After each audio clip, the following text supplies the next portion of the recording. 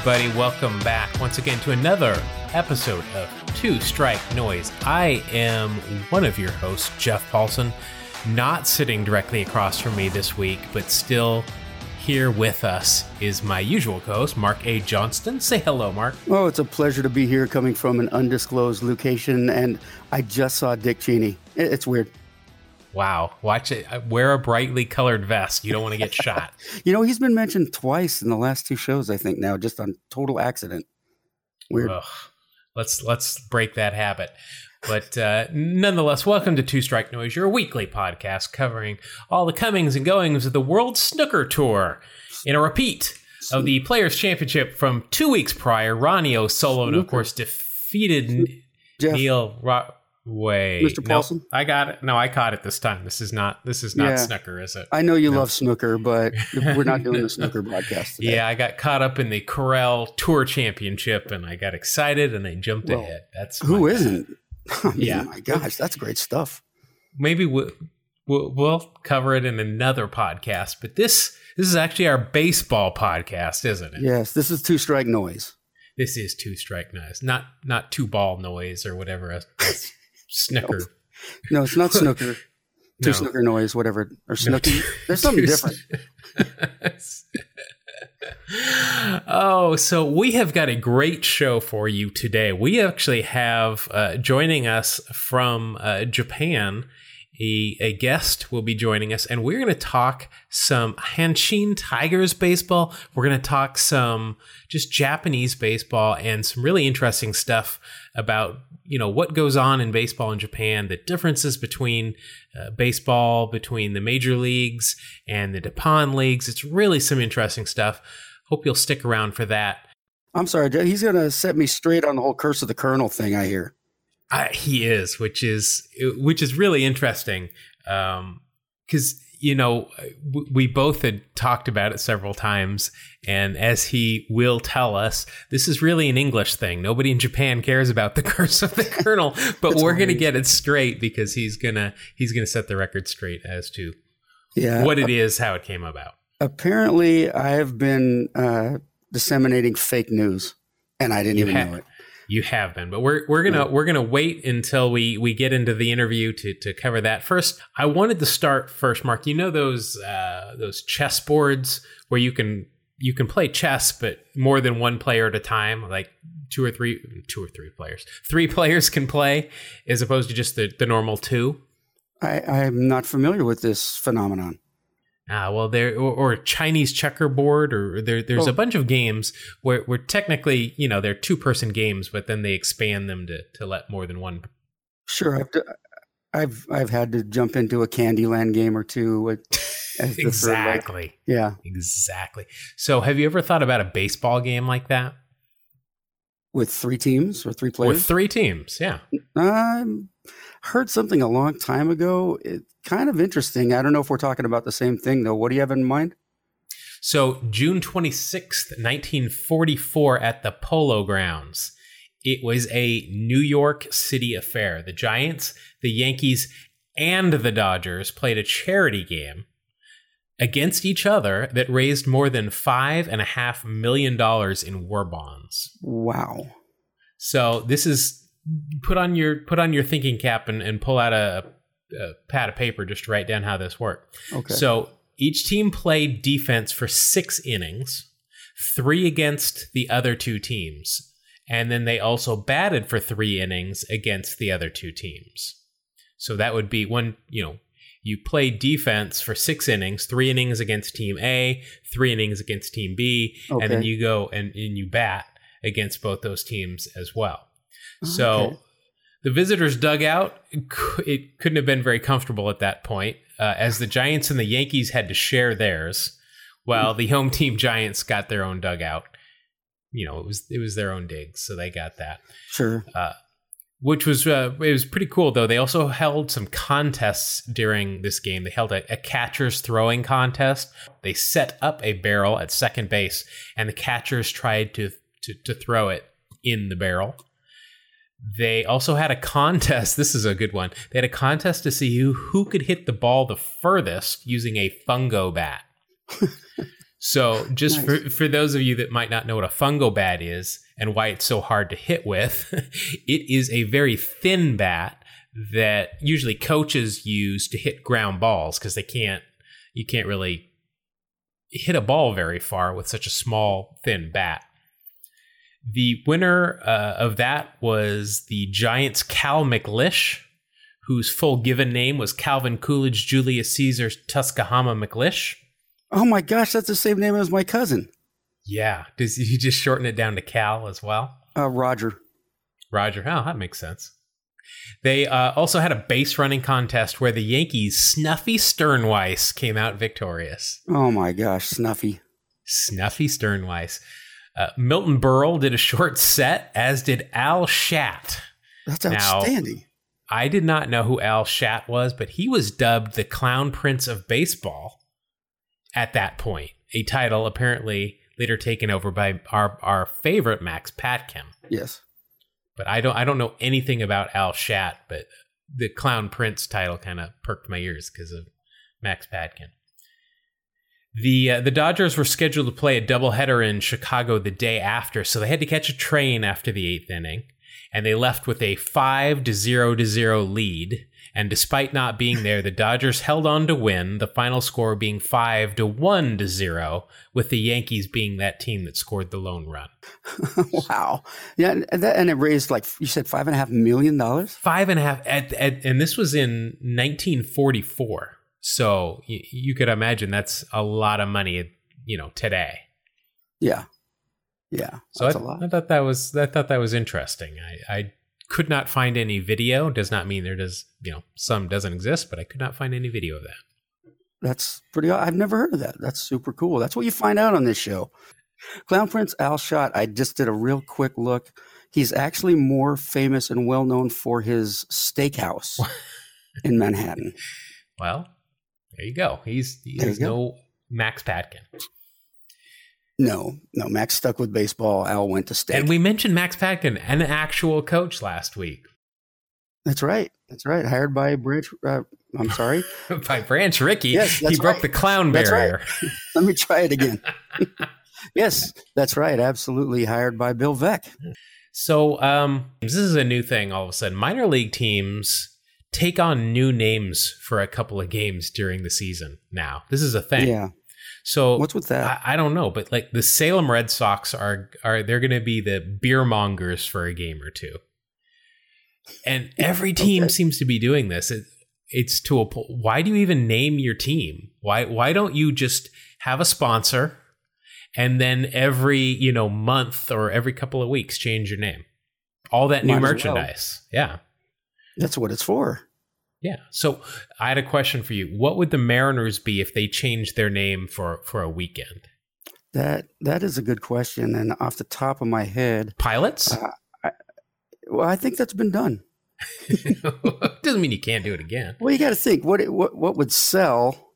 Would we call ourselves baristas? How about the Sasquatches, or just the Sasquatch? You know how you might just have one. Sometimes you're the Ducks, and sometimes you're the Duck. We could just be the Seattle Sasquatch. They could be the Sonics. Nobody else is using that name. Yeah, that one's up for grabs. So I had to think about it for Oakland, for the A's. Yeah. I came up with my first one would be the Oakland This Place Smells Like Pot.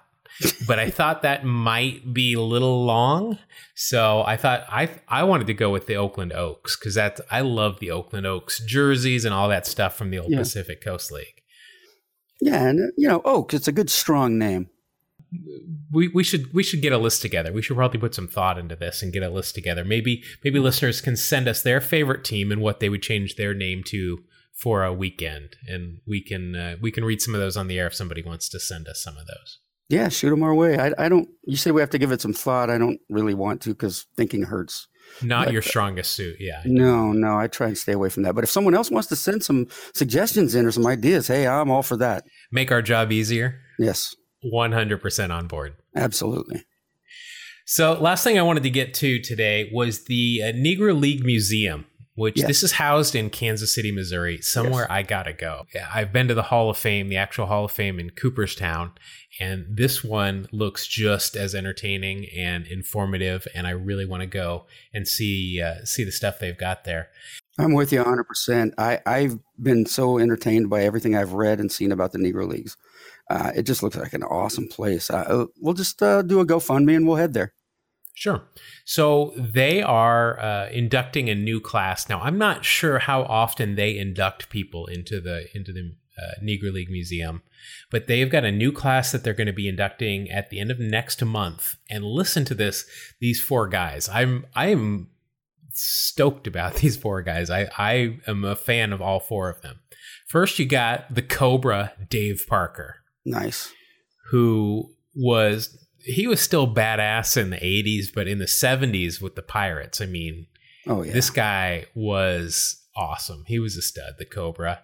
I remember because he used to swing on the on-deck circle. He didn't swing a weighted bat. He swung a sledgehammer. That's right. That's right. That's awesome. That was so intimidating. You see that big dude in the on-deck circle with a sledgehammer just waving it around. Gave a lot of weight to his tough guy image. To his presence, yeah. Bad joke. Next, bad joke. Next, we've got Eric Davis. Love Eric Davis. He was, at his time, there was no better player for a short while. Yeah, and I think if injuries hadn't slowed him down, he would be somebody that, might already be in Cooperstown or would be one of those guys that, would eventually get in. Yeah, absolutely. Next, the crime dog, Fred McGriff. Very nice. Yeah, great player. I usually think of him as the Blue Jays, but he did a lot of winning as well with the Braves. I'm not sure. And the Padres, he was on the Padres too, wasn't he? I believe he was, because he was part of that big trade. Well, I remember Fred McGriff because the first day that he was at the Braves, he had just been traded to Atlanta, and this was at old Fulton County Stadium. I remember during batting practice, the stadium caught on fire. I believe it was up near the press box, and it caught on fire. They put it out, and they played the game that night. But yeah, I remember stadium caught on fire his first day. Well, sometimes they swing a hot bat. Boom, another one. You are on fire. Ah, and fuego. And the final member of the class coming up is Dave Stewart, my favorite pitcher of all time. The man, the stare, the legend. Yeah, and it's cool because he does pre and post game sometimes for the A's, and they do it out in left field sometimes. So I go out there when he's out there doing that just to stand next to him to feel his presence. That's awesome. But, what a class there! Dave Parker, Eric Davis, Fred McGriff, and Dave Stewart. I'm just thinking, all of them have World Series rings. That's what I know. Eric Davis does because that was at the expense of the A's. Parker does through the A's and the Pirates. McGriff with let me take that back. Does Fred McGriff have a World Series ring? I don't think he does because he was dealt in the Alomar Carter trade along with Tony Fernandez. And so he was on the Padres when Toronto won their World Series. Well, that is a shame. I think. He was on the Devil Rays. They were the Devil Rays at that point, so we know he didn't win one there. He was on the Cubs as well, and the Dodgers. Didn't win them there, and then finished up at the age of 40 with Tampa. So, wow, that's that is too bad. He left Toronto in 90. Yeah. And 91 was their that's when they won their first World Series. Yeah, I remember that trade. That was a huge deal, and there were some unhappy people. My friends in Toronto weren't real pleased with it, but boy, in the end, they were definitely happy about it. Yeah. Well, that's too bad for Fred McGriff, but congratulations to those four for being inducted into the Negro League Museum and Hall of Fame. I hope to visit their plaques and add my congratulations to that as well. Yeah, by the time we get there, they will have their plaques up. That's right. All right, so that's going to do it for our pregame segment here, our batting practice segment. Let's get into the first part of our interview where Trevor from the HanshinTigers.com was nice enough to stop by and let us talk with him, ask him some questions, both about the Hanshin Tigers and the NPB, as well as some questions about Major League Baseball and how the two leagues differ. Some really great stuff, and let's jump right into it. So we'd like to welcome to our show a special guest this week. We'd like to welcome Trevor, who is coming to us live from Japan. Trevor, thank you so much for joining us. Hey, it's a pleasure to be on the show, Jeff. Thanks. So Trevor, you run, I gotta say, if you know, I can't find I can find, but I can't really read the official Hanshin Tigers website. Yeah. Yours has to rival just about any kind of website I've seen for any professional baseball team. It is absolutely incredible. So deep in terms of knowledge and articles and interviews and information. This is an incredible website you have. Congratulations. Well, thank you very much. And actually, that was kind of one of my goals when I set out. Like, I wanted to kind of bring up the English Hanshin Tigers content up to par with anything that any Japanese person could find in their own native language. So, you know, I want like my friends in America, my friends in English speaking countries to be able to learn about the team and just love the team the way that I do. So. And it's pronounced Hanshin Tigers. I want to make sure I'm saying it correctly. Yeah, that's right. Hanshin. Yeah. Great. And people can find you on the internet at thehanshintigers.com if you want to check this out. You've also got a podcast that I've been catching up on, which is great because it's just like podcasts I listen to here from, MLB teams. You do a great job with some of your co-hosts. You do video blogs after games. You do written updates. Please check it out. It's a great website and a Twitter account as well. So when we talked about it, we talked about the championship season and that this was a celebration. But I think both Mark and I assumed that this was after winning the Japan series that this happened. But in fact, it was not. It was kind of more along the lines of what we would think of as like the AL or the NLCS to get into the World Series or the Japan series. That's when this happened, correct? Well, I kind of hate doing this because it kind of bursts the whole curse. Like it kind of nulls it or voids it in a sense. But yeah, it's interesting that the curse is probably more popular a story in English than it is in Japanese, because it's hard to find stuff in Japanese about the curse. And if you read stuff in English, I think most of the English stories that are out there, either in video or written form, are taken from each other. I mean, they're all taken from English versions that were previously written. And as I looked back in Japanese kind of accounts of the story, I noticed that the English version has a fatal flaw in it that kind of basically means that it's not even a curse anymore. Well, that kind of bums me out. Maybe we should just lie. I mean, sometimes those are the best, it's the best way to go about living is knowing that something is a sham, but just rolling with it anyways, right? So until 2005, I believe it was, there was no playoff format. It was just, because it's 6 teams in each league. The winner of the league would play each other in the Nippon series or the Japan series right away. And so what would happen then is that during the regular season, when they clinch the top spot, I mean, they're playing for it all right after that. So it's not like now where if you finish in first, and this is MLB or NPB, you still have to beat some of the other playoff teams. So the big thing was clinching the league. And still to this day, to an extent it is, even though there is a playoff format. But anyways, Hanshin had last won the Central League in 1964, and this was 1985. And so they still had several games left in the season. I think maybe 10 games left in the season when they clinched it in October, mid-October. The season was pretty long. And so it was the first time in 21 years. And if you look at my site, you'll see there were probably 3 or 4 close but no pennants in between. And so fans were just like beside themselves, just like delirious. And they gathered outside of this canal called the Dotonbori Canal. And that was when it all happened. So it was still, there were still some regular season games left, and they still hadn't played the Japan series when they threw the Colonel into the canal. So more rather than a curse, it's more like kind of a deal with the devil. They threw it, and then they threw him in there. They won the series, but after that, the deal kind of kicked in, and it's like you're not going to win anything since then. Yeah, I mean, if you were to call it a curse of any sort, it would kind of be that type of thing where the devil, or that's kind of rude to Colonel Sanders, but the Colonel said, okay, well, if you throw me in, you can win this one, but that'll be it. Because I mean, if the curse started when he hit the water, then it ended 2 weeks later when they won the Japan series.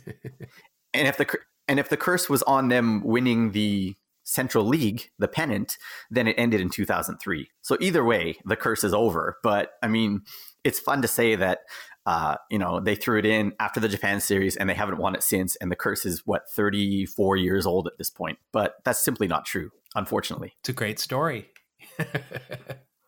Well, it's something that is completely, it's been skewered so many times, or it's been skewed, I should say, so many times in the English, blogosphere, or whatever you want to call it. And I started to really start correcting a lot of these places in the comment sections, but this is wrong, this is false, or whatever. And I just realized, forget it. May as well perpetuate the lie, because it's a funner story than the truth.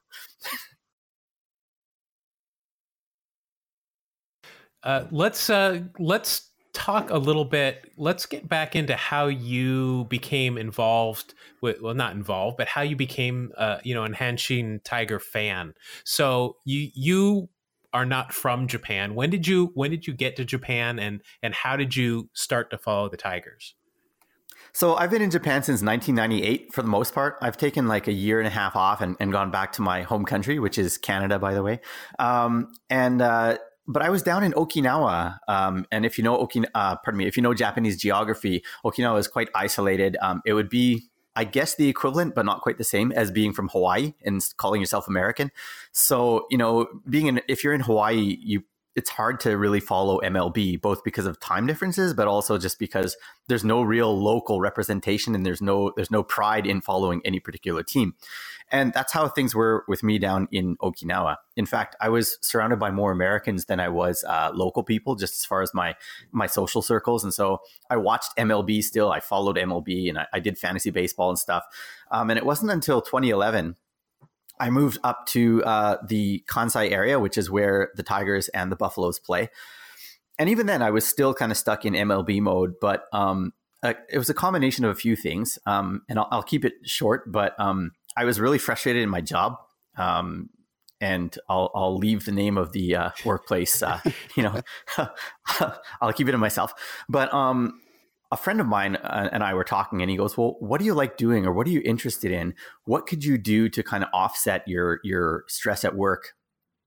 And I kind of reflected back to my childhood, and I always wanted to be a sports journalist. And I was like, well, I like following sports. I like kind of analyzing sports, and I like reading and writing about sports. And he goes, why don't you look into that? I was like, yeah, but there's no real teams here. And then, so at my workplace, I'm sitting around in the kind of the staff lounge or whatever, right? And I see the sports papers, and they've all got Hanshin Tigers on the cover every day. And a couple of my coworkers would talk about yesterday's game and how they did and stuff. And that was kind of my introduction. Okay, well, that could be an avenue for me to just kind of, blow off some of this steam, and also just to get my creative juices flowing. And so I actually started my blog before I actually knew anything about the team. And before I'd ever been to a game. Yeah. And so, it wasn't like I'd been following the team and said, oh, I know I should cover them. But rather it was like, I need something to do. And I started to cover a team that I had no knowledge about. And I just kind of learned as I went along. And if you look back at my early stuff, it kind of shows the way I wrote and stuff. I knew baseball, but not very well. And I didn't know the team at all. So now I'm a little bit more prolific in my knowledge of the team, for sure. So how I think it's fairly safe to say the Giants are probably, if you had to equate them to an MLB team, are probably like the Yankees. They're probably like the most popular and most people follow them. Is that a fair statement? Oh yeah, for sure. Also in terms of money, right? I mean, the Yankees are kind of notorious for pulling free agents out of any team that's got a free agent. At the very least, their name is out there, right? Like, oh, are the Yankees going to sign Trout? Are the Yankees going to sign Harper? And fortunately, neither happened.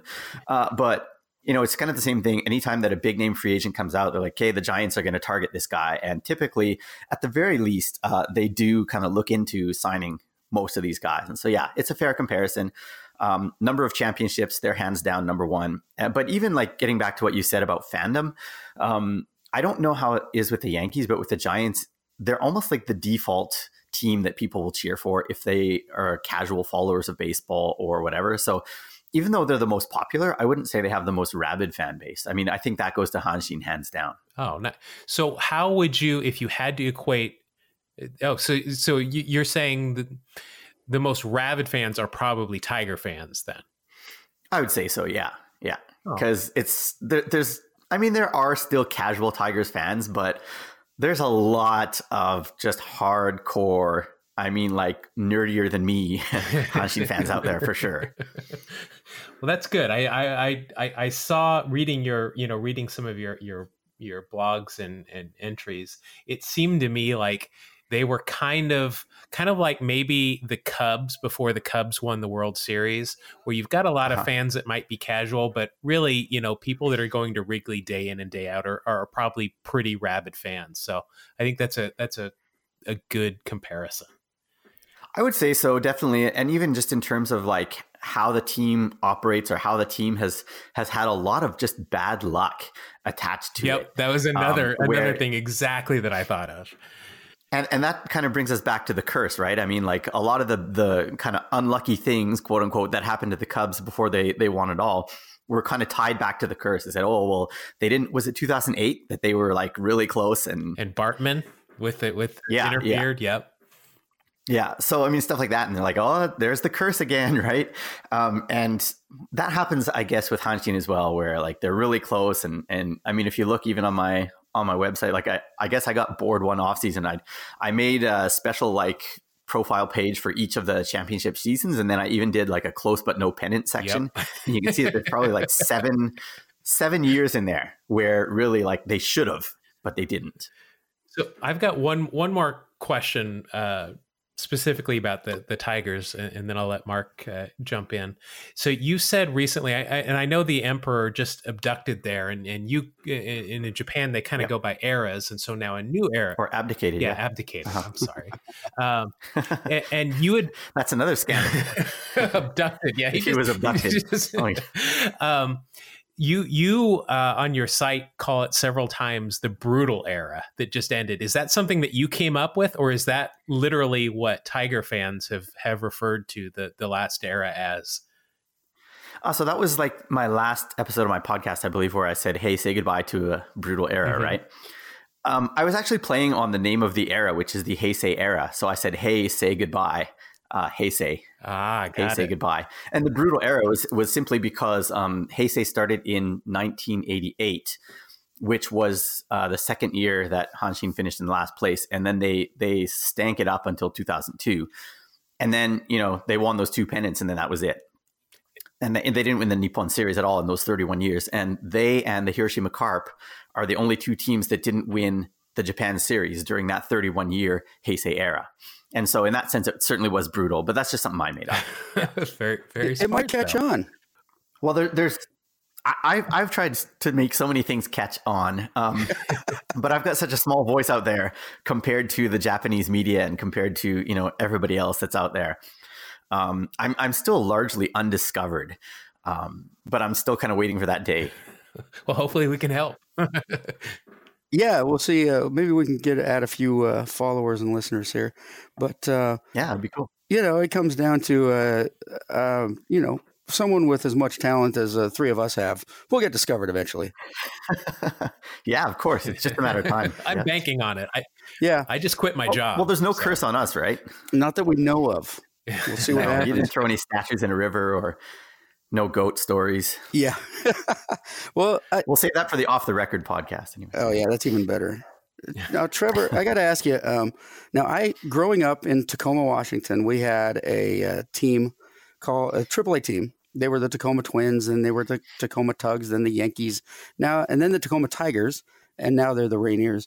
But back when they were the Twins, Randy Bass played in Tacoma for a couple years.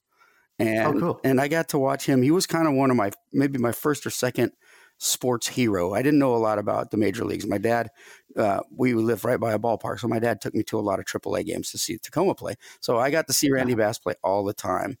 And that's cool. Yeah, he was awesome. He could hit a ton back then too. And when I just remembering from those days, I never looked at him and went, I could go for some chicken, because that guy reminds me of Colonel Sanders. So, yeah. What was it? What was it about him that sort of resembled Randy Bass, or was that just part of the myth as well? Well, I mean, so just to fill in the gaps, I guess, on that, every player in Japan, or at least the main players on every team, has like a hitting cheer song, or it's called a hitting march in Japanese. And so during this celebration at the Canal, they were going through the batting order and they were singing the hitting march of each player through the lineup. And then somebody in the crowd who resembled that player would jump into the Canal. And so the first player up was Mayumi, the second player was Hirota, and then the third one was Randy Bass.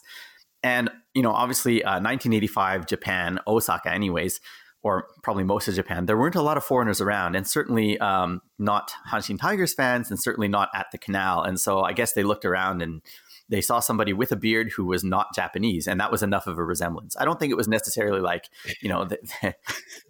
Colonel Sanders is a dead ringer yes, for Randy I Bass, was or just vice sort of versa. being a little facetious. So it was non-Japanese and had a beard. That works for me. It actually describes me as well. So. Well, Japanese really, this is something that happens to me all the time. I get compared to celebrities all the time, and I look nothing like them. I've been told I look like Nicolas Cage, and I have never for a second thought that anyone was even close to right when they said that. Most of the time I get confused with Brad Pitt or Ryan Reynolds. Or a homeless person. Or a homeless person. Well, those are pretty close. Yeah, absolutely. But if you come to Japan, you might actually get asked, you look a lot like this person, don't you think? Or have you ever been told that, or whatever? Yeah. So you're right. When I was there for the A's Mariners, I've talked to Mark about this. I did not expect to see a single member of the A's or the Mariners around town, just because Tokyo is so large. But I saw so many of them. They stick out. I mean, Daniel Vogelbach is huge, so he sticks out easily. Felix Hernandez was so tall compared to everybody else, and it's if you are not a typical Japanese person, you really did stick out quite easily. I could see how they would have a hard time filling Randy Bass's shoes. Yeah, absolutely. And, I was in Tokyo, this is 20 years ago already, but I was watching an NHL exhibition game, and I saw a bunch of the players too. And I wasn't around for very long. I was only there for like 2 days. So, yeah, they do stand out for sure. And I guess I stand out. I just don't realize that I stand out. How is this 2019 season shaping up? When is the Japanese regular season? Is it in sync with our major leagues or anything like that? Pretty much. Opening day was March the 29th, and the schedule runs until the end of September. But the way that the Japanese schedule works is typically there are no games on Mondays, almost ever. So it's 6 days a week, sometimes 5 if they get the extra kind of day off just because of scheduling quirks. But what happens then is that rainouts don't get rescheduled as doubleheaders, nor do they get rescheduled on Mondays, which seems quite logical. They get pushed to the end of the calendar. And so what happens then is currently, I think the last scheduled game, at least for the Tigers, is like September 23rd or 22nd. But they're going to have a whole pile of games between September 23rd and the start of the playoffs, which I think is October 5th. whatever rainouts happen are going to be rescheduled in there. And so they might have a game in Tokyo followed by a game in Hiroshima, a couple of games at Koshien, and so on. Yeah, it's kind of weird in that way. But then the playoffs run basically through October. So I think the Nippon Series, Japan Series ends around the very start of November, maybe like the 1st or 2nd of November. So not too far off the MLB schedule, right? No, it's actually pretty much in line. I'd love to get over there and see and just watch a few games between Japanese teams. I think it would be a blast and a great learning experience. Well, it certainly is. I mean, Japanese baseball is still baseball, but at the same time, it's a completely different flavor. It's like if you were, I don't know, if you were trying like pizza for your whole life, right? And then all of a sudden you tried pizza made in a different country. If all you've had is Italian pizza and then you go and you try American pizza and you're like, well, this is different, but it's still pretty awesome. So that's the way I feel about Japanese baseball. It's still pretty awesome. It's quite different from the American game, but you would enjoy it for sure. I've watched as much as I can on television. We don't get a lot of it here, but it is a bit of a different game. The teams are solid, and it's just fun to watch. It's a little more focused than American baseball. Their training regimen certainly is a lot more intense, and that's not to take anything away from what the American or major league players do, because I know they work hard too, but it's year round here. And I think that one of the big things that defines Japanese training compared to the Western way is that it's quantity over quality, I would say. And so it really looks like the players are working hard nonstop around the calendar. And it's true, but they could do things more effectively. But nonetheless, like the final product is high quality because of the quantity that they put in.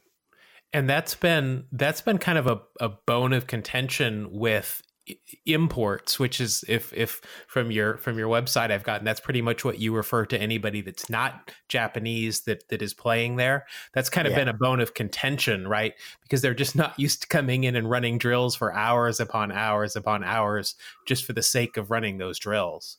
Oh, absolutely, yeah. I mean, there's several ways we could take this, but one thing before we even get any further is that most clubs they don't place the same expectation on the imports as far as workouts go. They like for the imports to be there, but they don't necessarily say you've got to do every drill that we're doing or anything like that. Like, I think the clubs recognize that players from other countries are used to other routines, and that's what makes them the players that they are. And so there's no need to change the practice that comes around the game itself. That having been said, there's a ton of running that they do. There's a ton of extra drills that don't necessarily seem to translate onto the actual game setting. But then you look at the other side of things too, like Yu Darvish in particular with the Cubs. He's especially vocal, and especially on Twitter and mostly in Japanese, quite critical of the Japanese way of doing things. Now that he's experienced the American side, he's quite critical, and it's kind of refreshing because most players don't do that. Like, Tanaka's got a Twitter account, and some of the other Japanese guys that have come over have social media, but they tend to keep it pretty light. But Darvish actually tackles baseball related issues, especially connected back to his home country. How do the Japanese take to Hideo Nomo? I listened to a great ESPN podcast about Hideo Nomo and what it actually took to get over here to play in the big leagues. And he kind of pulled a fast one on his club there and was really kind of I don't want to say blackballed, but he was kind of like the black sheep. Yeah, for sure. By how he went about that. Is there still hard feelings towards Hideo Nomo? I wouldn't say so. I wasn't in Japan, nor was I really interested in Japan at the time that he made the move to the majors. But I do know that he does some play-by-play on occasion on TV. He's kind of a guest commentator, and people seem to enjoy that. And he's done some ceremonial first pitches, and they have like a Legends game. I think it's once or twice a year, and he often participates in that. So certainly he's appreciated a lot more now than he was when he left the Kintetsu Buffaloes and retired, I guess, and then he signed with the Dodgers. Yeah. Trevor, what would you say is you said that Nomo has it compares the strains of Japanese baseball to American baseball, and he has some problems with Japanese baseball now. What would you say is maybe the main concern he has? Well, as far as training goes, and as far as like maybe rehab goes, I think maybe Japan isn't quite as medically advanced, or they don't use medical research to back what they do necessarily. That might be one thing. But then the big one, and this has come out not just with Darvish, but with some others as well, is the workload that they put on the youth, particularly pitchers. And if you've been following high school baseball and the Koshien tournaments, you've probably heard stories of guys that throw like 800 pitches, like in-game pitches in a span of a week, or, just crazy numbers like that, like where they pitch 5 straight games in a span of 6 days or whatever. And that's his big thing. I mean, because he's, Darvish is now quite fluent in English, and I don't know how much reading he does, but certainly his knowledge level about stuff like that, like even, I don't want to go as far as saying medical, but certainly scientific, or, just reading some of the baseball analysis out there on, the mechanics of the arm and so on. He's quite vocal in saying, look, like, why is Japan ignoring all this sound, research that's being done? Why do they continue to push their players in such a way? And so I think that's the big thing. Interesting. No such thing as a pitch count, really, there. Well, I think they're going to implement it. If I'm not mistaken, I think it's in the next spring tournament, which will be March of 2020. I think they're going to finally implement it. And the interesting thing is, with the Olympics coming to Japan next summer, I think Japan is really starting to take a closer look at itself in a lot of ways. And so not just in the realm of baseball, but in other realms as well, they're starting to say, oh, wait a minute, what is the world going to say about us if we continue to do things our way? And, it's been a long time coming. So I'm glad to see some of this stuff for sure. And I think baseball is back as an official event, isn't it? It is. And I'm pretty excited about that because I think it's going to bring some attention to NPB both before and after the Olympics. So yeah, it should be pretty cool. Oh, that's awesome. So let's talk about a couple of players. I want to talk about a couple of players, both imports as well as some famous players. And then I want to get to a couple of questions of differences between the Japanese league and major leagues. Sure. One of the players that I was fascinated as I read your site, and you're going to have to help me when I butcher this name, is Tomoaki Kanemoto. Tomoaki Kanemoto. Yeah. So this is he's essentially like the Cal Ripken of the NPB. Is that a good way to describe him? I would say so. I mean, he's kind of got, he doesn't have the Iron Man streak. That belongs to somebody from one generation prior. But as far as most consecutive games playing every inning, he's got the world record for that. Every 1,492 straight games. Got it. Yeah. Oh, wow. And he, so that would explain, so I did not understand that. And your story goes on to explain that he was getting close to setting the record, and then he took a foul ball on the wrist, or not a foul ball, a pitch on the wrist, and broke his wrist. And I was wondering, well, why didn't he at least come out of that game? But now it makes sense. So he stayed in the game. Yeah, he did. And then what he did the next week is incredible. Can you tell us how he broke this record? So if I'm not mistaken, this was to set the record for most consecutive games playing every inning. And I think the record at the time was 700 games or around that. So the very next day, he went into the game anyways, and he essentially had to swing his bat with one hand. He really couldn't do anything with it was his left wrist. He's a lefty hitter. And it was his left wrist that he couldn't really do anything with. So he was just swinging with his right hand, which at least that's the quote. Well, it's the right hand to use if you're going to swing with one hand, right? But he actually got a couple of hits in that game, and then I think it was a couple of days later. It was within the week, anyways. He hit a home run, and his wrist, of course, was still fractured. So the day that he set the record, too, of course, there's the post game press conference just to congratulate him and stuff, and they had to delay the press conference by, it was either 15 or 30 minutes because he was in so much pain. His wrist was in so much pain he couldn't sit in front of the press and handle questions. So he had to get ice on it, and he had to get it treated before he could meet the press. So, quite the tough guy. There was another situation where he got beamed in the head, and it was pretty serious. But he stayed in the game. And then I think it was the next at bat, he hit a home run. Jeez. So, yeah. But I mean, pretty crazy. I remember, during Ripken's streak, I believe he twisted a knee or something. There was a brawl on the field, and everybody was being very careful of Cal Ripken, but he still twisted his knee, but he's, still went out and played. But that consecutive innings played, that's impressive, especially when you break a wrist. He was an outfielder, right? Yeah, he was a left fielder, and actually at the end of the streak, I mean, people were kind of getting a little bit upset with him staying in the lineup for the sake of the streak because he had a really bad shoulder, and what ended up happening was that his the relay throws, the shortstop had to come quite deep into left field to get those balls for him, and even just for fielding, I mean, he wasn't very useful at all, and so they were saying enough is enough, and yeah, but his streak of consecutive games, he pulled himself out to end the consecutive innings one. He told the manager, like, look, I can't do this anymore. I need to rest. You need to put someone in that's going to help the team. But then his game streak kept going. So he was coming in as a pinch hitter. He was actually, I think he was at the plate. And the guy on first tried to steal second, was thrown out. That was the third out of the inning. And so his plate appearance didn't count in the records. That's tough. For some reason, he didn't end up getting into the game. And so that's how his streak ended, because of a failed stolen base attempt by his teammate. And he later went on to manage the team, didn't he? That's right. Yeah, he had 3 years, and it just ended at the end of last season. Quite popular on his way in and quite unpopular on his way out. That's the way it usually goes. Yeah. I wanted to ask about, I'm actually, my favorite Japanese team is the Nippon Ham Fighters, which we're playing 500 baseball this year. So far, tolerable. But I like this guy named Sho Nakata. Okay. Yeah, he's kind of my favorite player right now. I don't get to watch him very much, but I watch highlights and so on like that.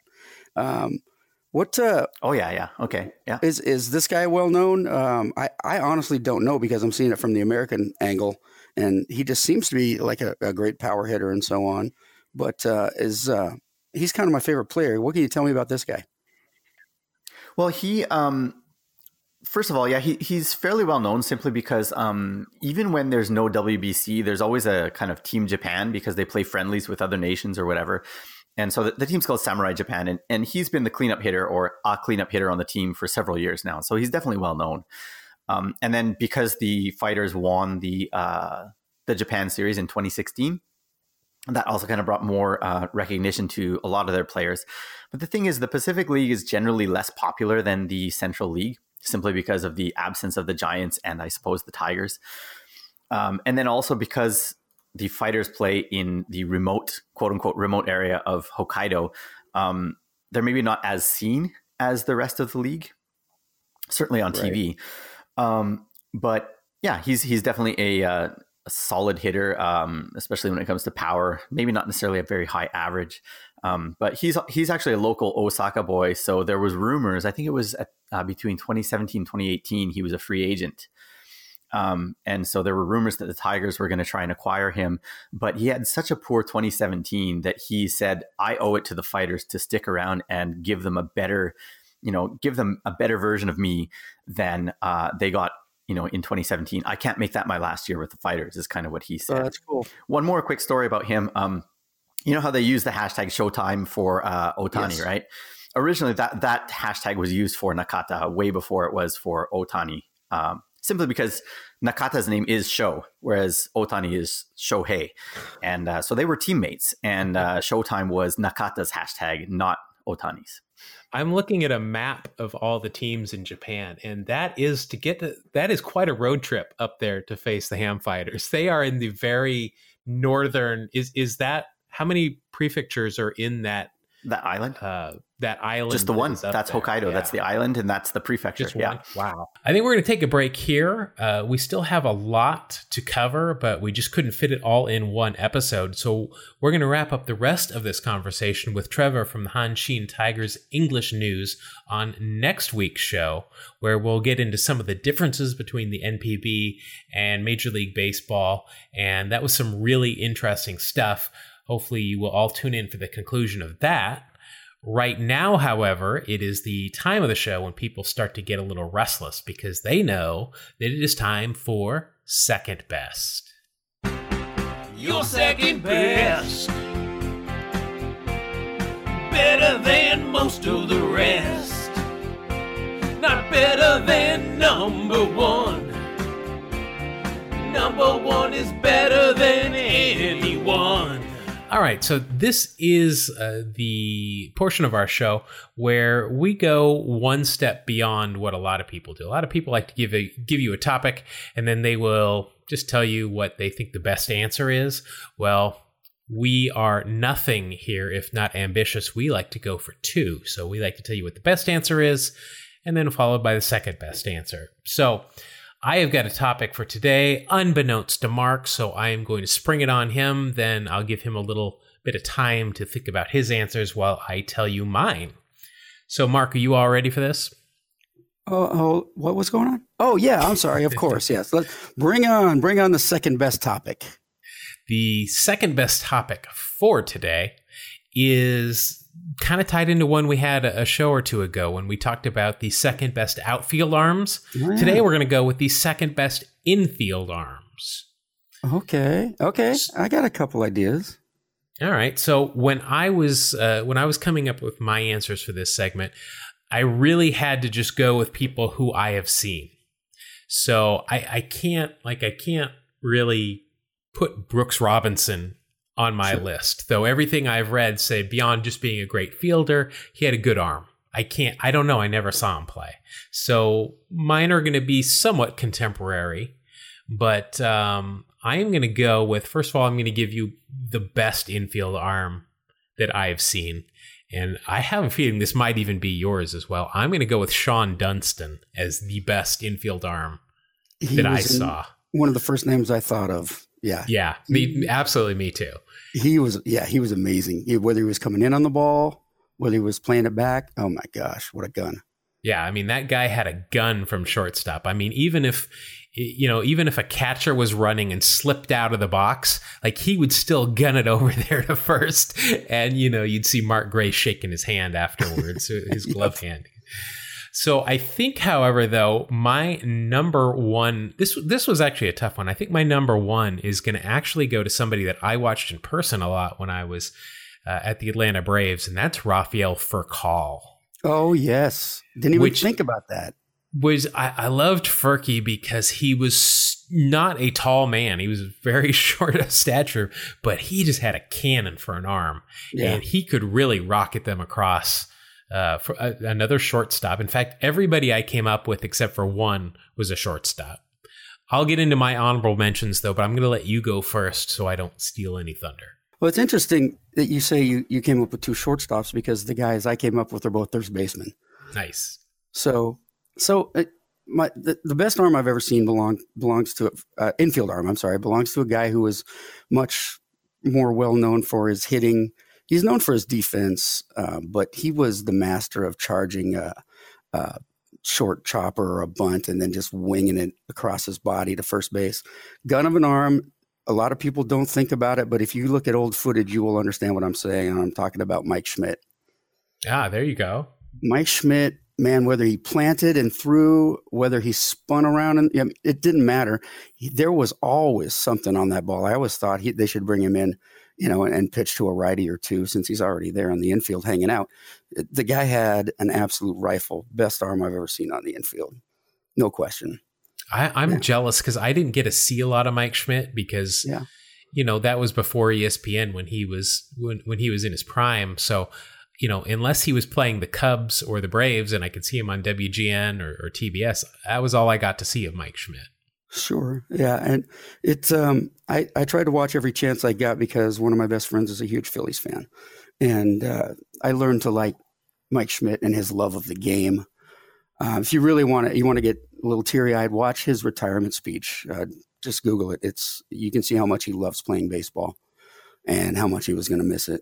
And just an all-around classy guy and a gun of an arm. So, all right. So who is your second best? Second best, and it's kind of a tragic figure, but he's also one of my favorite players of all time. Ken Caminiti of the Houston Astros. Yep. I tell you what, man, I loved watching that guy play. He could hit a ton, great switch hitter. He had incredible range for a third baseman, could get to almost anything, and man, did he have a gun of an arm. He of course, his career ended and his life was cut short early, which was very sad because he really is one of my favorite players. And I used to love watching Ken Caminiti and the Astros. You knew it was going to be an Astro. But yeah, Ken Caminiti would be my second best of all time. And if you don't know a whole lot about him, look for some footage of him. He could do a lot of different things. He was a great player. He was a fire plug. He was a thick guy there at third base. But yeah, no, he was somebody that I thought about. Yeah. I'll give you the name of my only third baseman that I came up with was Scott Rowland. Oh, absolutely.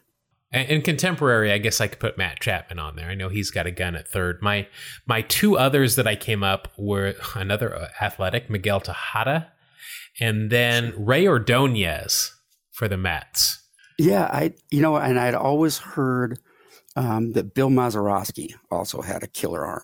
I did too, and I couldn't. That was one of those names that when I was doing some research, I came up with, but again, never saw it. Yeah. I couldn't tell you. I just know from what I've read and seen that, I've heard, wow, he had, cause I know his range was unheard of too. He would make plays in foul territory and throw guys out at first. Very well known for, of course, the big home run, but also one of the best defensive third basemen of all time. Great. Well, that will do it for another exciting edition of Second Best. We'll be back with another one next week. So if you've got an infield arm that maybe we missed, feel free to drop us a line. You can find us on all of the social medias at Two Strike Noise. That is at TWO Strike Noise on both Instagram and Twitter. We are happy to hear from you. If you've got answers of your own for second best, if you want to give us a suggestion on a nickname for your favorite team or even not your favorite team, if they were going to change their name for a week, let us know what you think. Likewise, if you would do us a great favor, it really helps us out if wherever you're listening to us, if you could rate and review us, we appreciate that. That helps some new listeners find us, and that of course always leads to good things. So absolutely. We want to once again thank Trevor from the Hanshin Tigers English News, where you can find him on Twitter, the HanshinTigers.com on the internet. He will be back with us again next week. We'll finish up the interview as we talk some more NPB and MLB stuff, which is really interesting. Mark, do you think you can make it back for that?